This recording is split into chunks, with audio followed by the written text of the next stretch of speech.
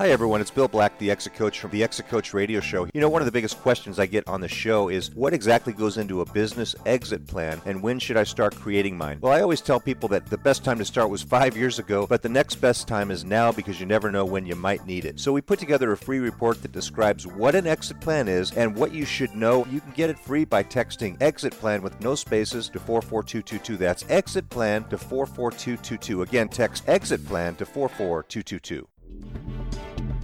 Welcome to the Exit Coach Radio Show, the show for baby boomer business owners who are looking for cutting-edge information as they plan their 3 to 10-year business succession and exit. Every week, we interview top professional advisors for their best tips, strategies, and precautions so you can be well-planned. And don't miss our 1-minute Exit Coach tip of the day on exitcoachradio.com. And now, here's your host, the Exit Coach, Bill Black.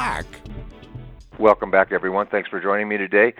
My next guest is here, ready to join us. He is Bob Reitblatt from Mainsail Consulting Group, and let me tell you a little bit about this group. They are in the knowledge transfer business, and today we're going to spend a little time talking about innovation. I've been looking forward to this interview quite a bit, so let's bring him on. Bob, welcome to the show, and thanks so much for joining me today.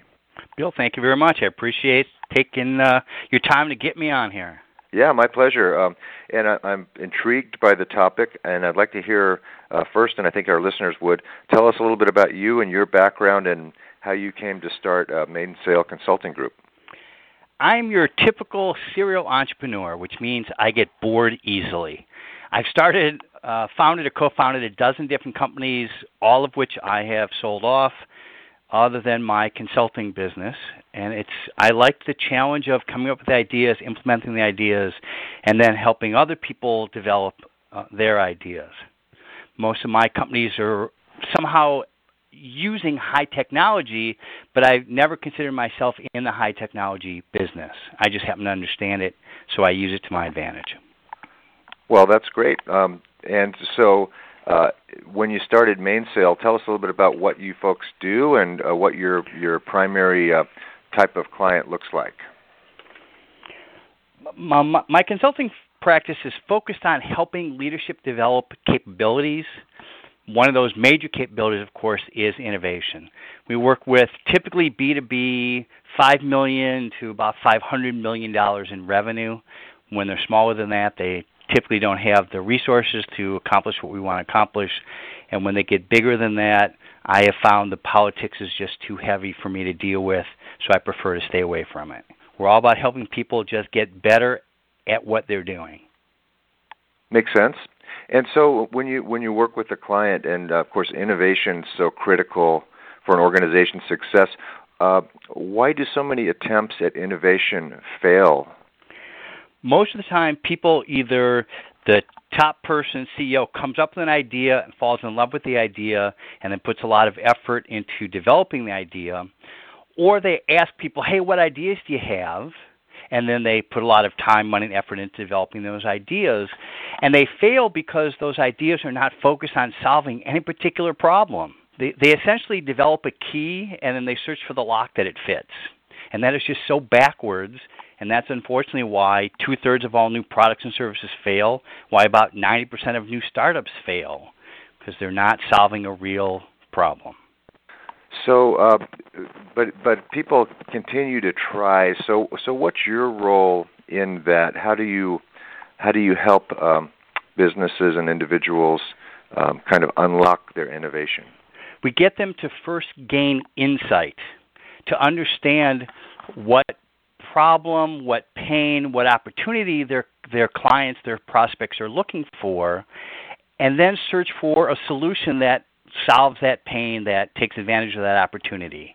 So we turn the process on its ear. Instead of asking for ideas first, we gain insight first. Let me give you an example. Maybe you've heard of the Segway, the little two-wheel scooter. When the Segway was released, the inventor said, we're going to sell 10,000 vehicles a week. The problem is, who's going to buy it? So the Segway has been this big failure. They geared up to sell all these vehicles, but what value does it deliver? What outcome does it deliver for other than a handful of people? And I think that was Segway's downfall. We've seen it so many times. So I help clients to go, stop. Let's find out whose pain we're solving, whose opportunity we're taking advantage of first, and then coming up with a solution that actually solves that challenge. Unfortunately, most companies start with, well, we're in the VCR business, we're in the scooter business, so how can we sell more scooters? And customers don't want your products, they want solutions. They want capabilities.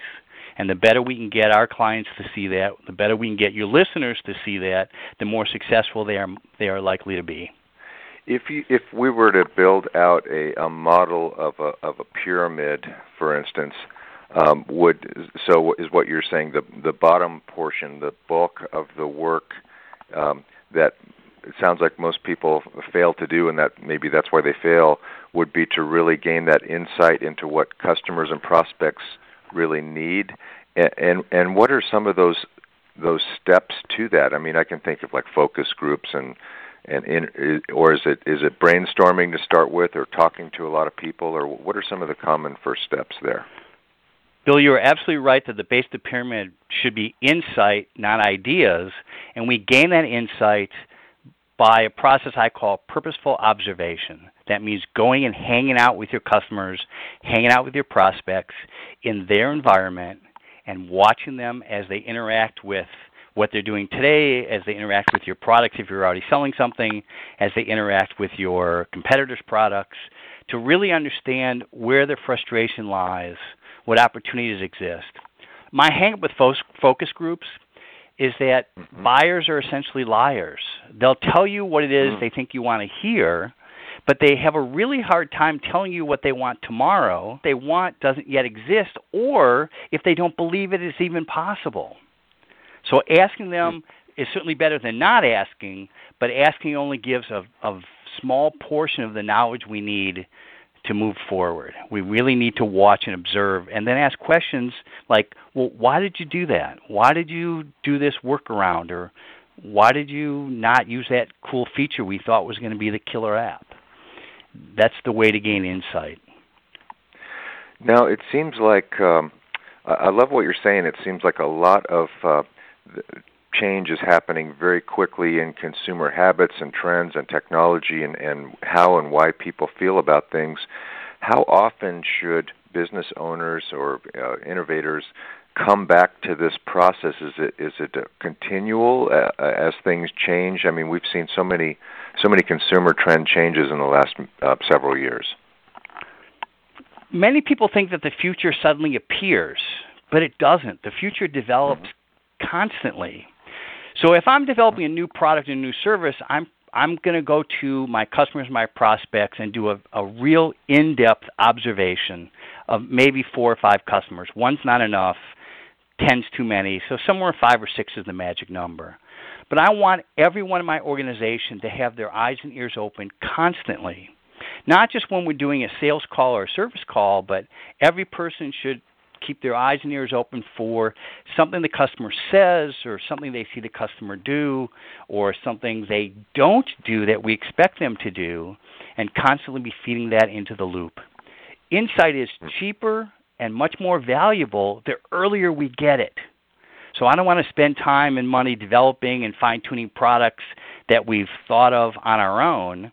I want to fine-tune products throughout their entire product life cycle. Yeah, it makes sense. One of the points I think I was alluding to is that it seems like the cycle of change has shortened dramatically from what it used to be. So depending on the product or the need or the service, innovators can't sit on it too long before they better get out to market, because their whole marketplace might change in the balance of time. Do you see what I'm saying? Like with technology and things like that. I was reading somewhere, I don't know if it was an Elon Musk quote or someone like that just said, "You get it out there first, and then figure things out." But I mean, there's got to be a balance. You know what I'm saying? From thinking about it too long and then letting the opportunity slip by, or someone else comes up and develops that opportunity. I agree. There's many people who said, build it, ship it, fix it. My challenge with that is we're coming with ideas in a vacuum and throwing out and see what sticks. And those have a very short life cycle because if something hits, we need to run with it before someone else throws it against the wall and sees if it sticks from them. I mean, our competitors aren't standing still either. But if we take the time to gain insight first, then the product that we likely release for test market is much more likely to solve the challenge it's meant to solve. So I like the idea of innovation sprints, but it's solving a problem that we've yet to identify. The better we identify the target, the more likely it is we're going to hit it. Makes complete sense. Yeah. Can you give us... I'm sorry. I was going once to say, we come can you up with give an idea... us... Yep. Go ahead. Oh, no, I'm sorry. I didn't mean to interrupt your thought. I was going to say, once we come up with an idea, then we certainly should get it out there, because if we've gotten the insight, it is possible our competitors are also investigating, trying to gain that same insight. So we want to get to the market. But let's slow down the process a little bit and gain insight first instead of just let's get 100 products out the door and see which one maybe is a hit. Right. I would like better odds than 1 in 100. Makes complete sense. Can you give us a client example or a success story that of someone you've worked with and that helps kind of illustrate the point you're making? Yeah, a hydraulic hose manufacturer out in California. Now, good one. Okay. Really, who wants to own a hydraulic hose? Nobody. So they would lower their price by 50 cents to try to gain market share, and their competitors would lower their price by $1, so they lower their price by $1.50. They're in a race to the bottom. Probably sounds pretty familiar. They asked me to come out and do a workshop for them to do two things. One, identify what outcomes their customers were really looking for, and two, to come up with a strategy to be more successful going forward. The first thing we did was identify the outcome. What it comes down to is hydraulic hose buyers don't buy hoses. What they really want is their machines to run. When machines are down, revenue's down. So they're looking for maximum uptime. Our strategy was to build indestructible hoses, not cheaper hoses, more expensive hoses. They doubled the price and offered a guarantee that the hose ever breaks, they'll replace it at no cost. Not only were they able to get their new double price, they also gained market share because they weren't selling pieces, parts. They were selling the outcomes their customers were looking for. That's what makes the difference. I like it. That makes total sense, and it's great. Great example for the type of people that might listen to this show. And so it was stepping back and saying, hey, this is not all about price. We're looking at the wrong identifiers of the wrong needs of our clients. Yes. Right? And really stepping back from that. Most of the time we focus on outputs. Our products, our services, what we make. What we should be focusing is on outcomes, what we make happen. If we focus on what we make happen, on outcomes, then we don't have to come up with 100 product ideas to see which one works. We come up with 1 or 2 because we know they're going to solve the problem at hand, and then we fine-tune them before we do a wide release instead of, okay, well, let's sprint with realistically 20 or 30 and see which ones hit. Mm-hmm. That's terrific. Do you have any other examples like that? I thought that was very helpful. In addition to being a serial entrepreneur, I also do turnarounds on an occasional basis. I was working with a company. I took over a company that sold little electrical parts, and the client was buying 100 a week.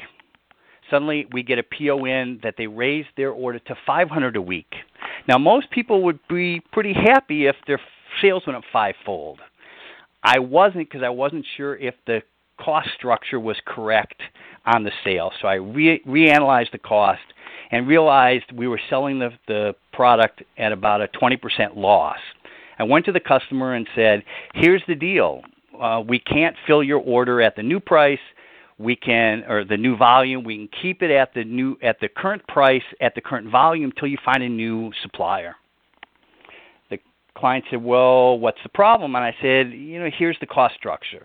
their production manager happened to be in the meeting. He said, these go in overhead cranes, and the cost of bringing down the crane to replace the defective part is outrageously expensive. Your products never fail. We do have another supplier, but that supplier, their product fails 30% of the time. So what price should it be? And I gave them a new price, which was about 40% higher than it had been. They said, no problem, you'll have a new PO by the time you get back to the office. Here again, the customer was smart enough to realize that their cost of failure was pretty high, and it was better for them to pay a premium price to get a premium product than to go with the low-cost provider. So they were just they were looking at the whole situation incorrectly, and it took coming in with the whole, what does your customer really want? What does your customer really need? Will they pay more for this product that doesn't fail? And if you compare it to the cost of bringing that crane down, of course, it makes a lot of sense to do that. How about in situations like I'm working with several companies, and they're looking at their disruptions that are happening. They're being displaced by 3D printers or other types of situations, and they just really need to step back and think, okay, what market can we dominate in? What can we be in? What are some of the steps for them to step back? Do you come in when you work with them and brainstorm and whiteboard this and really break it down, or do you, as you say, do you get back to the customers first and start asking them, what are you looking for in the future? What's a good starting point there? Well, using your example of being displaced by the 3D printer, my function would be to really understand what the customer is looking for. Off the top of my head, I'm thinking if they're being displaced by a 3D printer, the customer is trying to be more agile, so they need something that can knock out a short run of product very quickly, not that it takes months or however it is in development and then production, which means we're not focusing on the needs of the customer and not focusing on their capabilities.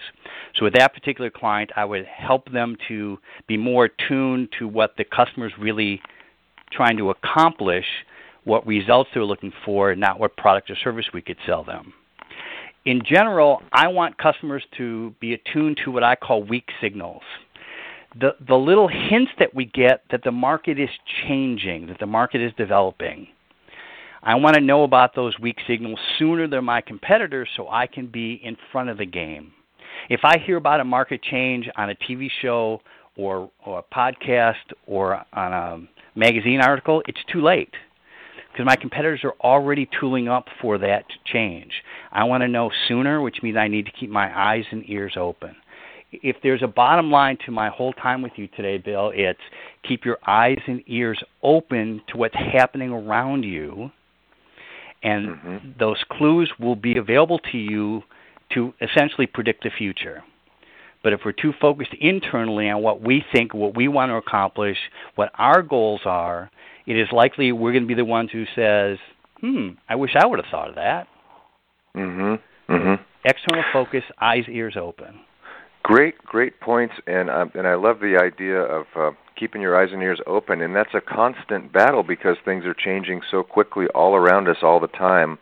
So it sounds like, and do you have check-in sessions with clients on a periodic basis, for instance, just to say, look, you helped us identify things that we were doing incorrectly in the past. Can you come back every few months or so, and so let's take a look at a different product line or a different. It seems to me like your engagements would be recurring, is what I'm getting at. They are. It is not unusual that I'll come in and do a workshop or a strategy session, and then come back again about 3 months later and go through again how to do it, the process for doing it, and also the results of them applying the process. It's amazing to me that I've had pretty large organizations have me come in and put on the same program more than once for the same people because they liked it and got so much value out of it. I suppose they thought there was just overloaded with information that they wanted the exact same program again a few months later. Yeah, let's do it again. Sometimes it's a couple years later. Because it involves a changing way of thinking, and that just doesn't happen overnight. The problem is, like a lot of people that I know and myself, I go to a conference and I hear an idea, and then I get back into the swamp, and it filters out in a short period of time, and I need to come back and hear it again. That's why I think that again, change is constant, and the pace of change is rapidly increasing. So it behooves people to stay on top of this type of thinking on a regular basis, and that's not always easy when you get back into the factory or the where you're working and you're dealing with issues that require you to just do and not think. So I agree with all that. When my clients ask me about that, I say, so you own this beautiful factory. Do you have insurance on it? Yes. Did you have to pay that insurance? Yes. Well, the time you set aside to listen, to pay attention for keys to the future is insurance for the long-term viability of your organization. If you're not protecting your future, someone's going to take it away from you. So take the hour a week or whatever it happens to be, whatever it needs for your industry to be looking ahead so you're not surprised by what's coming down the road. This is great information that everybody who's listening to this can use on a regular basis, is to remember to stay on top of the changes ahead. And Bob Reuterblatt has taught us quite a few good lessons in this interview. I really appreciate it. Bob, how do our listeners best get in touch with you? LinkedIn or my website, www.reuterblatt.com, ROITBLAT.com. My email's easy. It's my first name at my last name, bob@reuterblatt.com. And I note with interest that you are a Vistage speaker, and many of our listeners are Vistage members or chairs. And so, if they want to engage you, do you travel to give speeches to Vistage groups?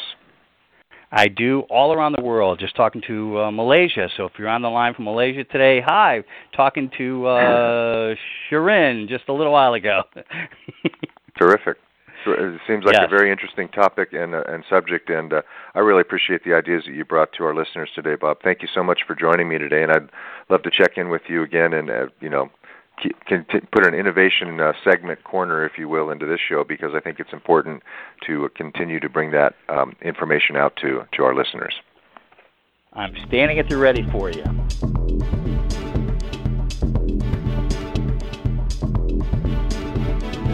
Thank you for listening to Exit Coach Radio.